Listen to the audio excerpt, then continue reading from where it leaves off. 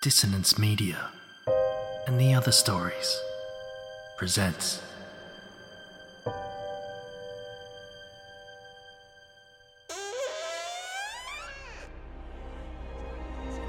Step into the abyss of After the Gloaming, a gothic fiction podcast that delves into the depths of human emotion, unyielding love, revenge, internal struggles, and restless souls await you in 9 haunting episodes, where dread, fear, and rare glimpses of eerie happiness linger. Dare to listen on your favourite podcatcher? After the Gloaming beckons. Search now, but beware. Innocence will be left behind.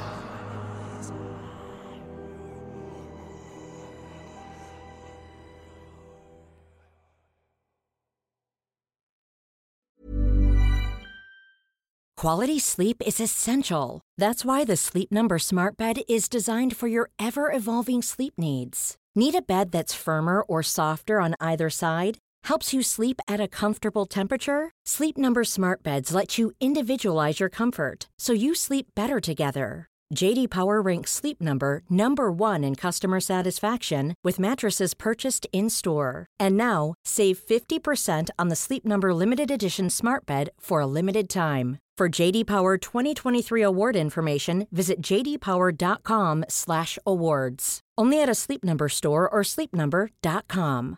A lot can happen in 3 years, like a chatbot may be your new best friend. But what won't change? Needing health insurance. United Healthcare Tri-Term Medical Plans, underwritten by Golden Rule Insurance Company, offer flexible, budget-friendly coverage that lasts nearly 3 years in some states. Learn more at uh1.com.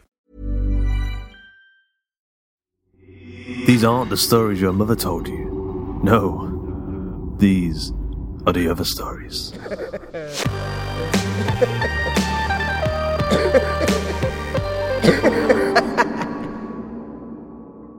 A quick warning to your listeners, this story includes some very dark moments. If you prefer your horror stories on the lighter side, then I'll just say tread carefully. However, if you do choose to stick with us, brace yourselves because this story is, as my dad would say, an absolute belter. Today's story is Heart of a Bear, written by Benjamin Percy and narrated by Justin Fife.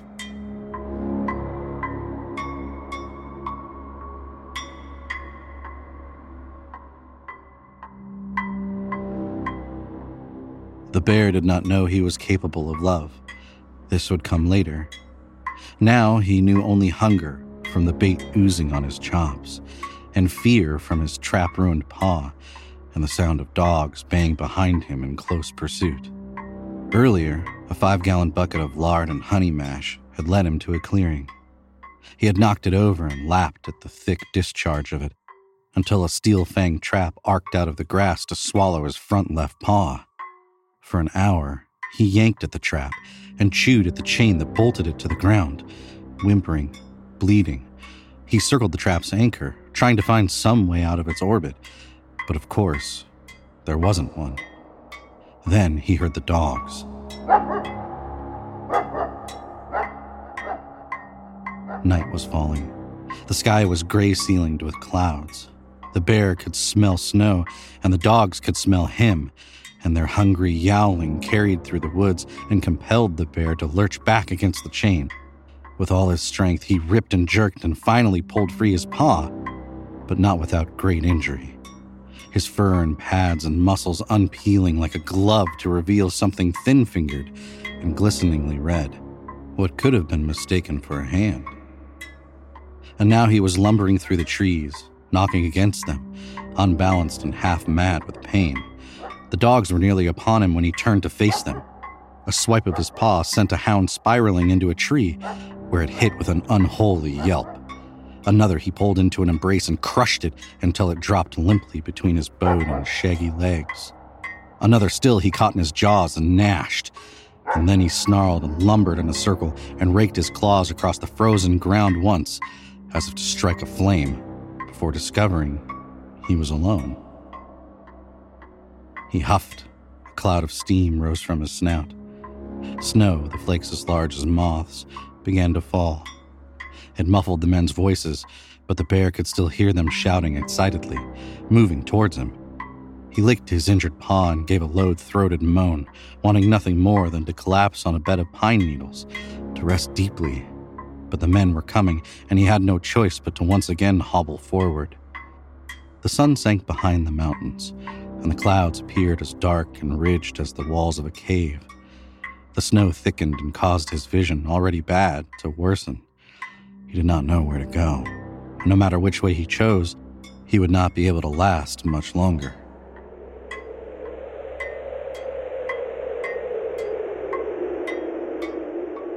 The wind rose then. Skeins of snow twisted and swirled and made him feel dizzy, adrift. A great horned owl floated silently through the woods, and the bear followed its vanishing shape. Flakes clung to his fur and to the branches of the pine trees he shambled past. When a window, an ice-glittered rectangle of light, burned out of the storm, he saw it almost as a doorway lit by the sun, the entrance to a better world. The house was a one-story ranch, and beneath its porch, one of the latticed sections had fallen over and was tangled with browned weeds and frosted with snow. The bear spotted the opening and dragged his body through it, and found there a burrow among the rotting mulch and mouse pellets and bones and smoldering feathers of cat-killed birds. Through the night, the snow continued to fall, covering his tracks, and the wind continued to blow, carrying away his scent. And the bear chose this place then to convalesce.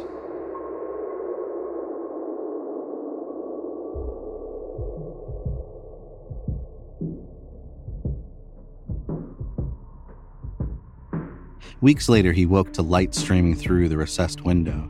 He was still confused by sleep and felt as though he was deep in a lake and approaching the surface. He blinked several times, yawned widely, clacked his teeth, and licked his chops. He felt an ache in his paw and held it out before him. It was gummed up with scabs that were melting into scar tissue. His mind took some time to process what had happened and where he was, just as his eyes took some time to focus on what lay beyond the frosted glass. When he saw the people moving inside the house, carrying loads of laundry, exercising with dumbbells, he felt at first nothing but fear. Humans, after all, carried rifles and chainsaws. They owned trucks and dogs that growled. When they came to the forest, they left behind fires and candy wrappers and knife-scratched bones. But beneath the porch, surrounded by snowdrifts, the bear felt safe and exhausted and unhurried as he floated in and out of the slow time of hibernation and observed them. The man was built like an immense slab of stone, with no neck to speak of, his broad shoulders rounding out of his ears and his shovel of a jaw resting directly on his collar. The woman had a willowy build, and her feathery hair fluttered and seemed ready to take wing whenever she moved. They looked wrong together, even to the bear, like a flower caught in the roots of a gnarled tree. Despite this, they somehow seemed to nourish each other, laughing often, hugging and even chasing each other, tangling together on the floor. They had a baby, a girl. She had a round face and a black thatch of hair. Her milk-white skin, along with her arms and legs, creased over with fat. When she wasn't eating or napping, she was crawling about the house and shoving things into her mouth.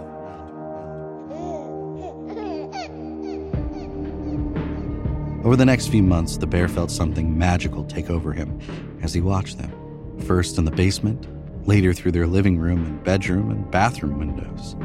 They never closed the blinds. Woods surrounded the house, and they thought themselves unobserved. He watched them when they cooked dinner and exercised and made love and sat before the television. And as he watched, the bear could feel something inside him changing. For the first time, he was aware of more than simple, blind urges, hunger, shelter, sex, and began to turn inward. He really had no idea who he was, not yet, but hidden beneath the layers of fur and fat and muscle, there was someone, all right. A self. A light flared in the darkness inside him. He was like a cave that had not yet been explored. At night, he would crawl from under the porch and practice walking upright. At first, he wobbled and stumbled, but then he began to find his balance. A regular, plodding gait he thought respectable. He also tried to speak, with a guttural clumsiness, flopping his tongue, pinching his lips, trying to discover the noises he overheard them making. His heart always hurt when at the end of the night they shut off the lights, and in the dark windows he saw nothing but his own reflection.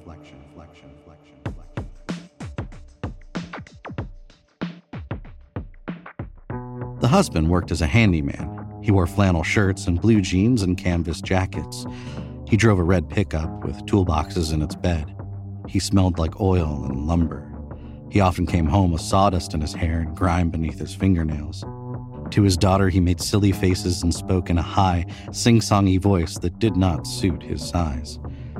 Sometimes he would come home from work and go to the living room and pull the coffee table off the rug before rolling it halfway over to reveal a certain off-color floorboard that he would pry up with a knife. Beneath, he kept a pistol and a shoebox full of money. He would add a few bills to it now and then. He called this their Hawaii Trust. Hawaii, the bear came to understand, was a kind of dream that was a long way off.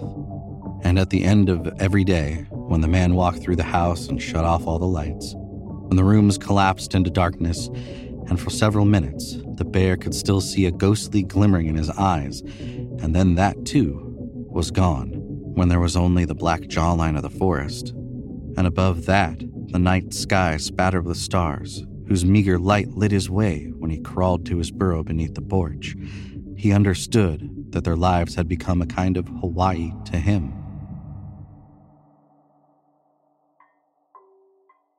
One day, after the winter's worth of snow had melted, after the sun had burned through the clouds and dried out the mud slime that coated the earth, the bear decided he would introduce himself to the woman. He had had a dream about her the night before. In it, she ran her hands through his fur and rubbed his belly and stared into his eyes. He waited for the man to climb into his pickup and rumble off to work, and then the bear crawled out from under the porch and punched the doorbell and heard its chime echo through the house.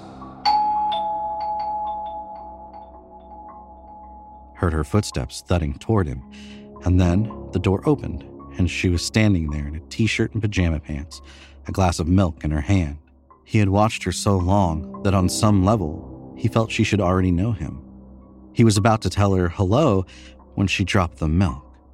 It shattered on the tiles. A white starburst. A stream of it ran along the grouting towards the door, the bear, and for a moment, the woman stared down at it before she screamed and ran into the kitchen and yanked a cleaver from the butcher block. Her hair was pulled back in a ponytail that seemed to pull back her face with it, her eyes wide and teeth bared. He was close behind her, trying to calm her, telling her, No, in his gruff, barking way. But she could not understand him, could not understand that he meant her no harm, and she slashed at him with the cleaver and opened up a gash on his outstretched arm. His anger overtook then, that old rage that guided him in the woods. For a moment, the pattering of blood was the only sound. Then he took in a big gulp of air and released a roar that knocked her back a step and filled her face with terror and thundered through the house and shook the pictures on the walls, the glasses in the cabinets. And then he ate her. He pleasured in the taste, as she had betrayed and insulted him. He had come to believe he was like her, and her rejection had spoiled that belief. A lunch pail sat forgotten on the counter. The bear noticed this when he rose from the floor and wiped his dripping maw with a dishcloth.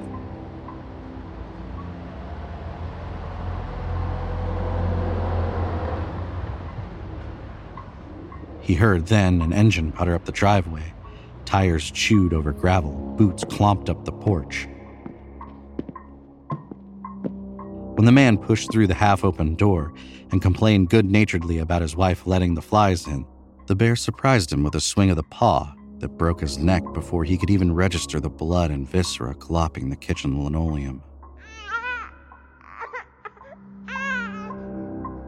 The baby woke from her nap and began to wail. For a long time, the bear listened to the rise and fall of her crying.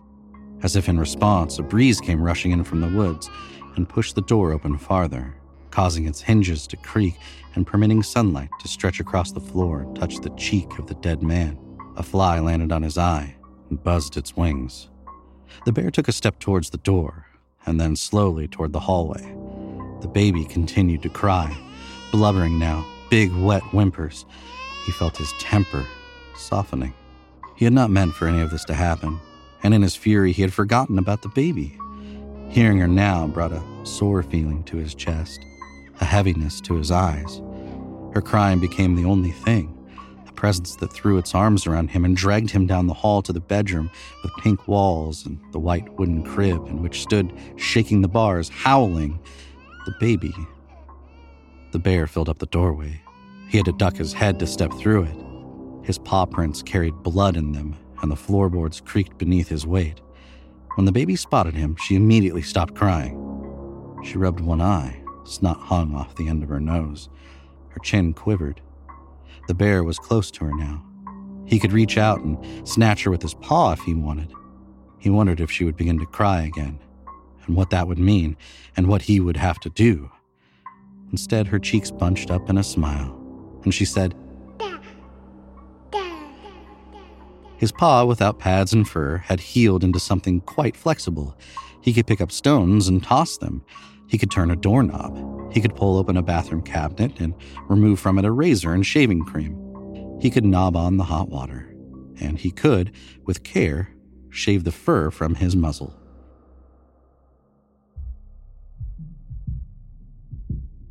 He patted his face dry and studied his reflection in the mirror. This was the first time he had ever seen himself outside of a shadow darkening in their windows or a tremendous image reproduced in pond water. He tried twisting his face into different expressions. When he smiled, revealing a mouth full of sharp teeth and black gums, he realized how monstrous he must appear to humans. He compressed his lips and narrowed his eyes and puffed out his cheeks and thought he now looked at least a little presentable. The bear remembered the way the mother made the bottle, dumping in several spoonfuls of powder, shaking up with water, and he did the same now to feed the baby whenever she bawled. For his own hunger, he pulled food from the fridge and snacked on the body he had heaved into the basement.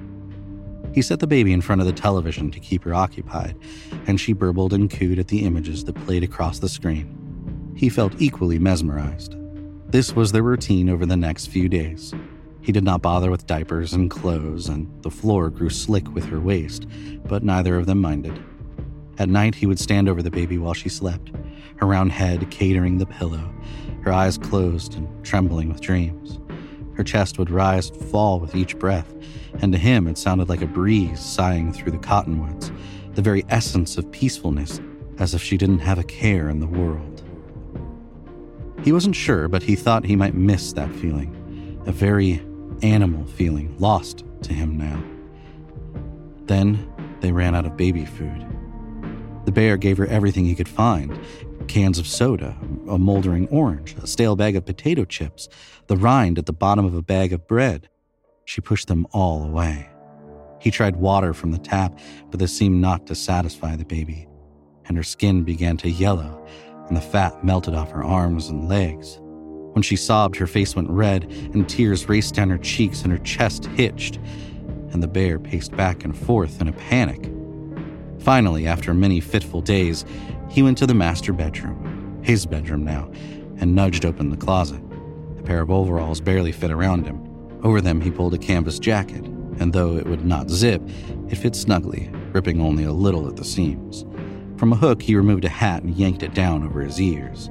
Then he went to the living room and rolled back the rug and found the place where the floorboards tipped and removed from it the shoebox stuffed with money.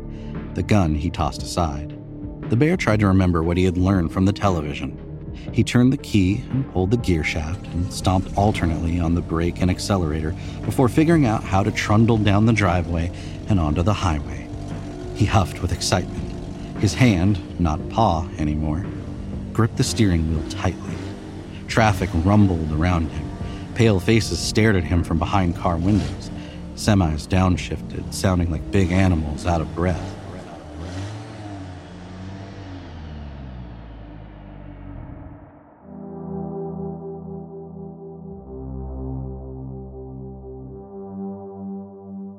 He recognized the Albertsons from the commercial that had cycled constantly during daytime soaps. The parking lot was too hot and the grocery store was too cold, and he rattled his cart up and down the narrow aisles feeling claustrophobic, disoriented by the competing smells, the abundance of food stacked everywhere, the fluorescent lights glaring above and reflecting off the white tile below. He began to grab everything he saw, dragging his paw along the shelves and filling the cart to capacity. Then he realized he had forgotten what he had come for and bombed up and down the aisles, the labels streaking by, until at last he found the containers of formula with the blonde teddy bear on them. He balanced several of them on top of the pile of groceries already collected. At the register stood a thin-necked man with a spider tattoo on his forearm. He was staring at the bear. All around him, people were staring. Everyone in the store, he suddenly realized, was motionless, their eyes fixed on him. No one said a thing. Music played from the sound system. In a panic, the bear shoved the shoebox full of money at the man and raced his cart out the door, leaving a litter of potatoes and hamburger and canned corn behind. He had passed a park on his way in and out of town, and a few days later he took the baby there because that was what fathers did on television. A few parents gossiped and played with their children, but when they saw the bear, they quietly gathered up their strollers and diaper bags and departed. He did not think they recognized him for what he was, not with his clothes and his upright posture. Couldn't they? Could they? But they knew him to be somehow abnormal. He was not one of them, and their recognition of this only made him hate and envy them all the more. The baby crawled through the grass and the sandbox and the bark dust and stopped occasionally to suck on a dandelion or throw a fistful of dirt. The bear watched the baby, watched her slobbering and babbling and eating everything within her reach, naked and sitting happily in a pool of her own excrement. And the sight of it reminded him of his time in the forest, when things were simpler, mindlessly pleasurable, his tongue and his nose telling him where to go and what to do. He felt an ache inside him and wanted very badly to get down on all fours alongside the baby and paw at the dirt and lick up the uncovered worms or tear at a tree and breathe deeply of its resin. Then a woman on a bicycle went rolling by, and he nodded to her and straightened his posture and said, "Good day," in a voice louder than he intended. At home, the bear and the baby would sit on the couch, and the light of the television would play over their bodies. They would watch game shows, talk shows, soap operas, police dramas, basketball games, the news. The bear would study people, the size of long-legged insects walking back and forth across the screen, and he would learn from them patterns of language and behavior. He wished he were like them. He wished he had a job and a family and friends that could have picnics with or ride boats or play basketball with. Somebody. But there was only the baby. He did the best he could with her. Sometimes he would try out a line of dialogue or mimic a hand gesture of an actor, and the baby would laugh and clap her fat little hands. He found a pack of Marlboros in the woman's purse and tried smoking them. The cigarettes kept his lips compressed, his teeth concealed, and the smoke seeping from his mouth formed a cloud that kept him half hidden. Just one more bit of camouflage, along with the clothes and hats, to distract people from his hulking size. He wondered if he should apply for a job. He could imagine himself in an office somewhere telling people what to do. One day he watched a show on the Discovery Channel about a man who had been raised by wolves. There was a shot of him in a white room with too much light. His hair and his beard were long and knotted with mud and sticks. He was loping about on all fours. The camera zoomed in on his face to show his eyes wild and rolling and his mouth lost behind his beard. Then the man opened his mouth and howled a song the bear thought he vaguely recognized.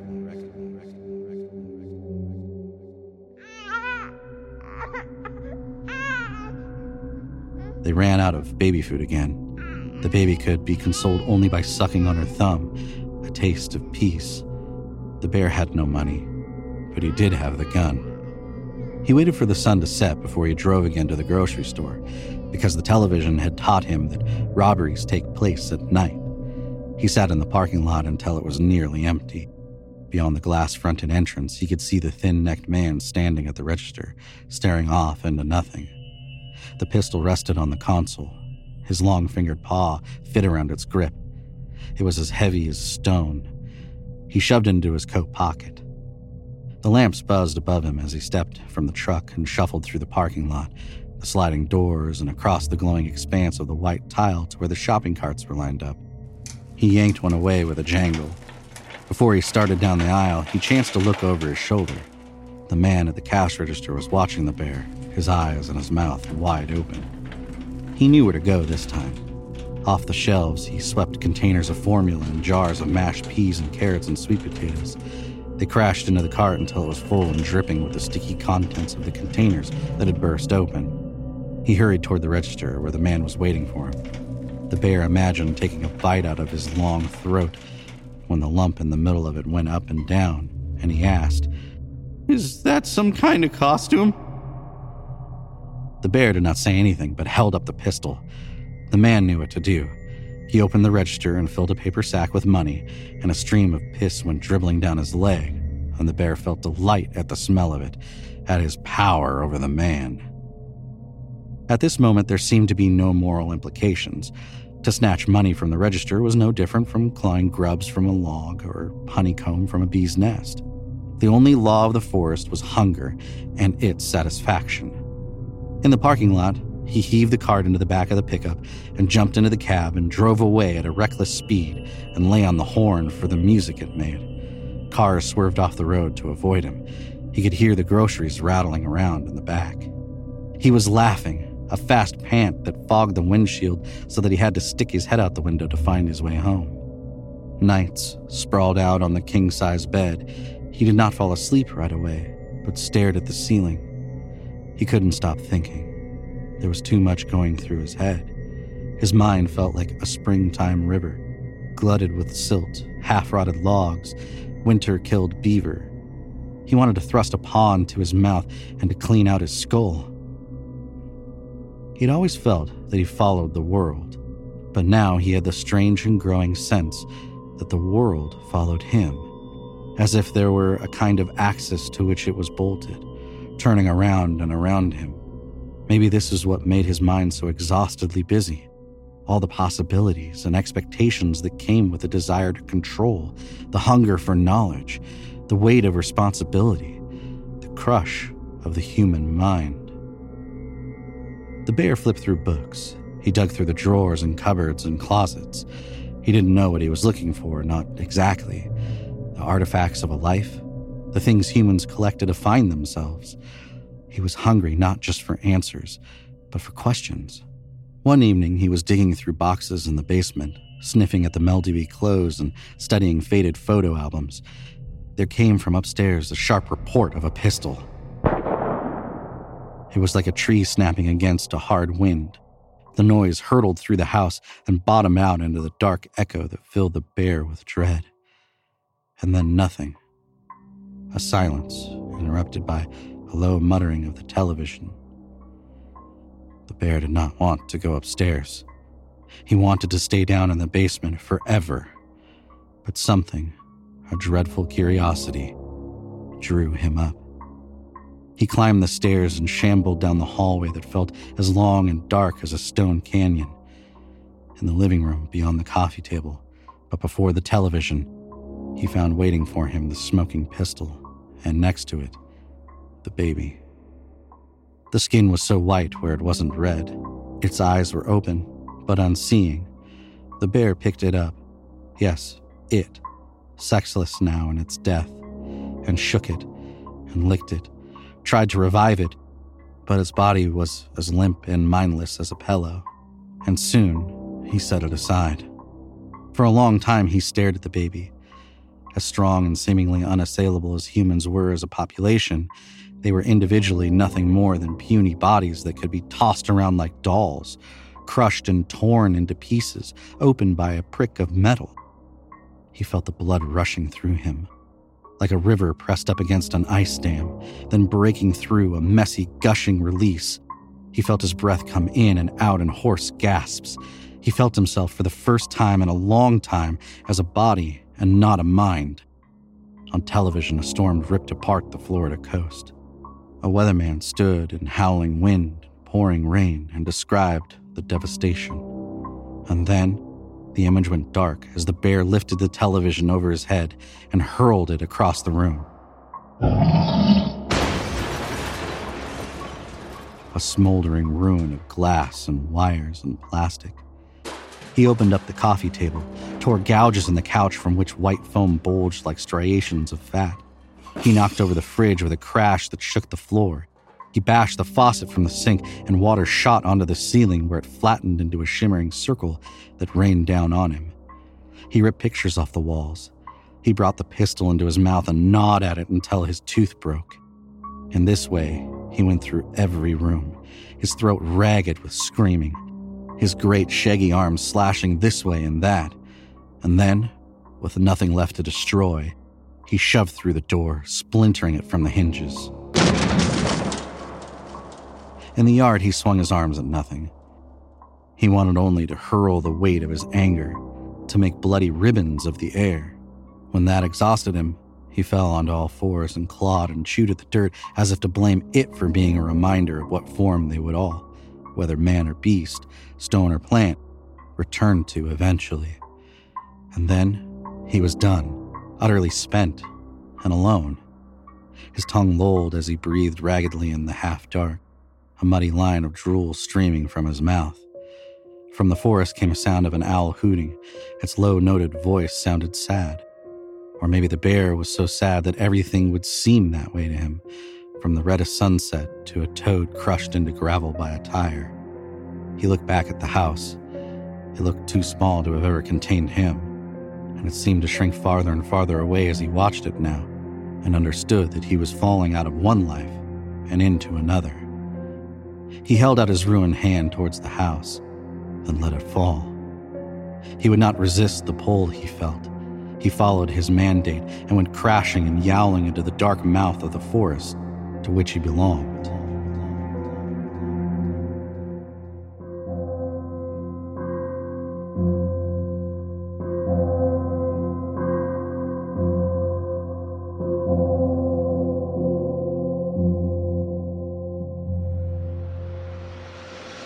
I hope you enjoyed today's episode of The Other Stories. Heart of a Bear was written by Benjamin Percy, narrated by Justin Fife, edited by Carl Hughes, with music by Tim Kulig and Tom Robson, and sound effects provided by freesound.org.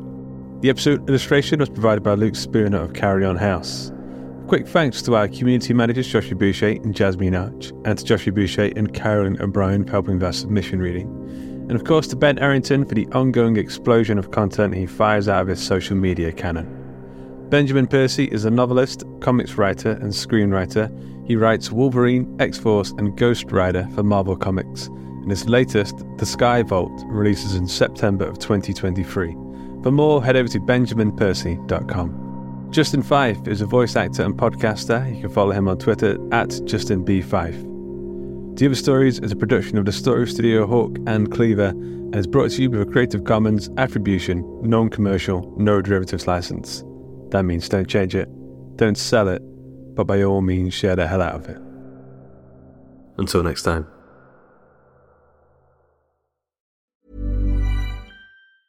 Small details are big surfaces. Tight corners are odd shapes. Flat, rounded, textured, or tall. Whatever your next project, there's a spray paint pattern that's just right.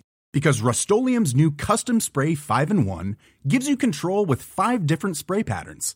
So you can tackle nooks, crannies, edges, and curves without worrying about drips, runs, uneven coverage, or anything else. Custom Spray 5-in-1. Only from Rust-Oleum. Hey, it's Danny Pellegrino from Everything Iconic. Ready to upgrade your style game without blowing your budget? Check out Quince. They've got all the good stuff, shirts and polos, activewear, and fine leather goods, all at 50 to 80% less than other high-end brands. And the best part? They're all about safe, ethical, and responsible manufacturing. Get that luxury vibe without the luxury price tag. Hit up quince.com/upgrade for free shipping and 365-day returns on your next order. That's quince.com/upgrade.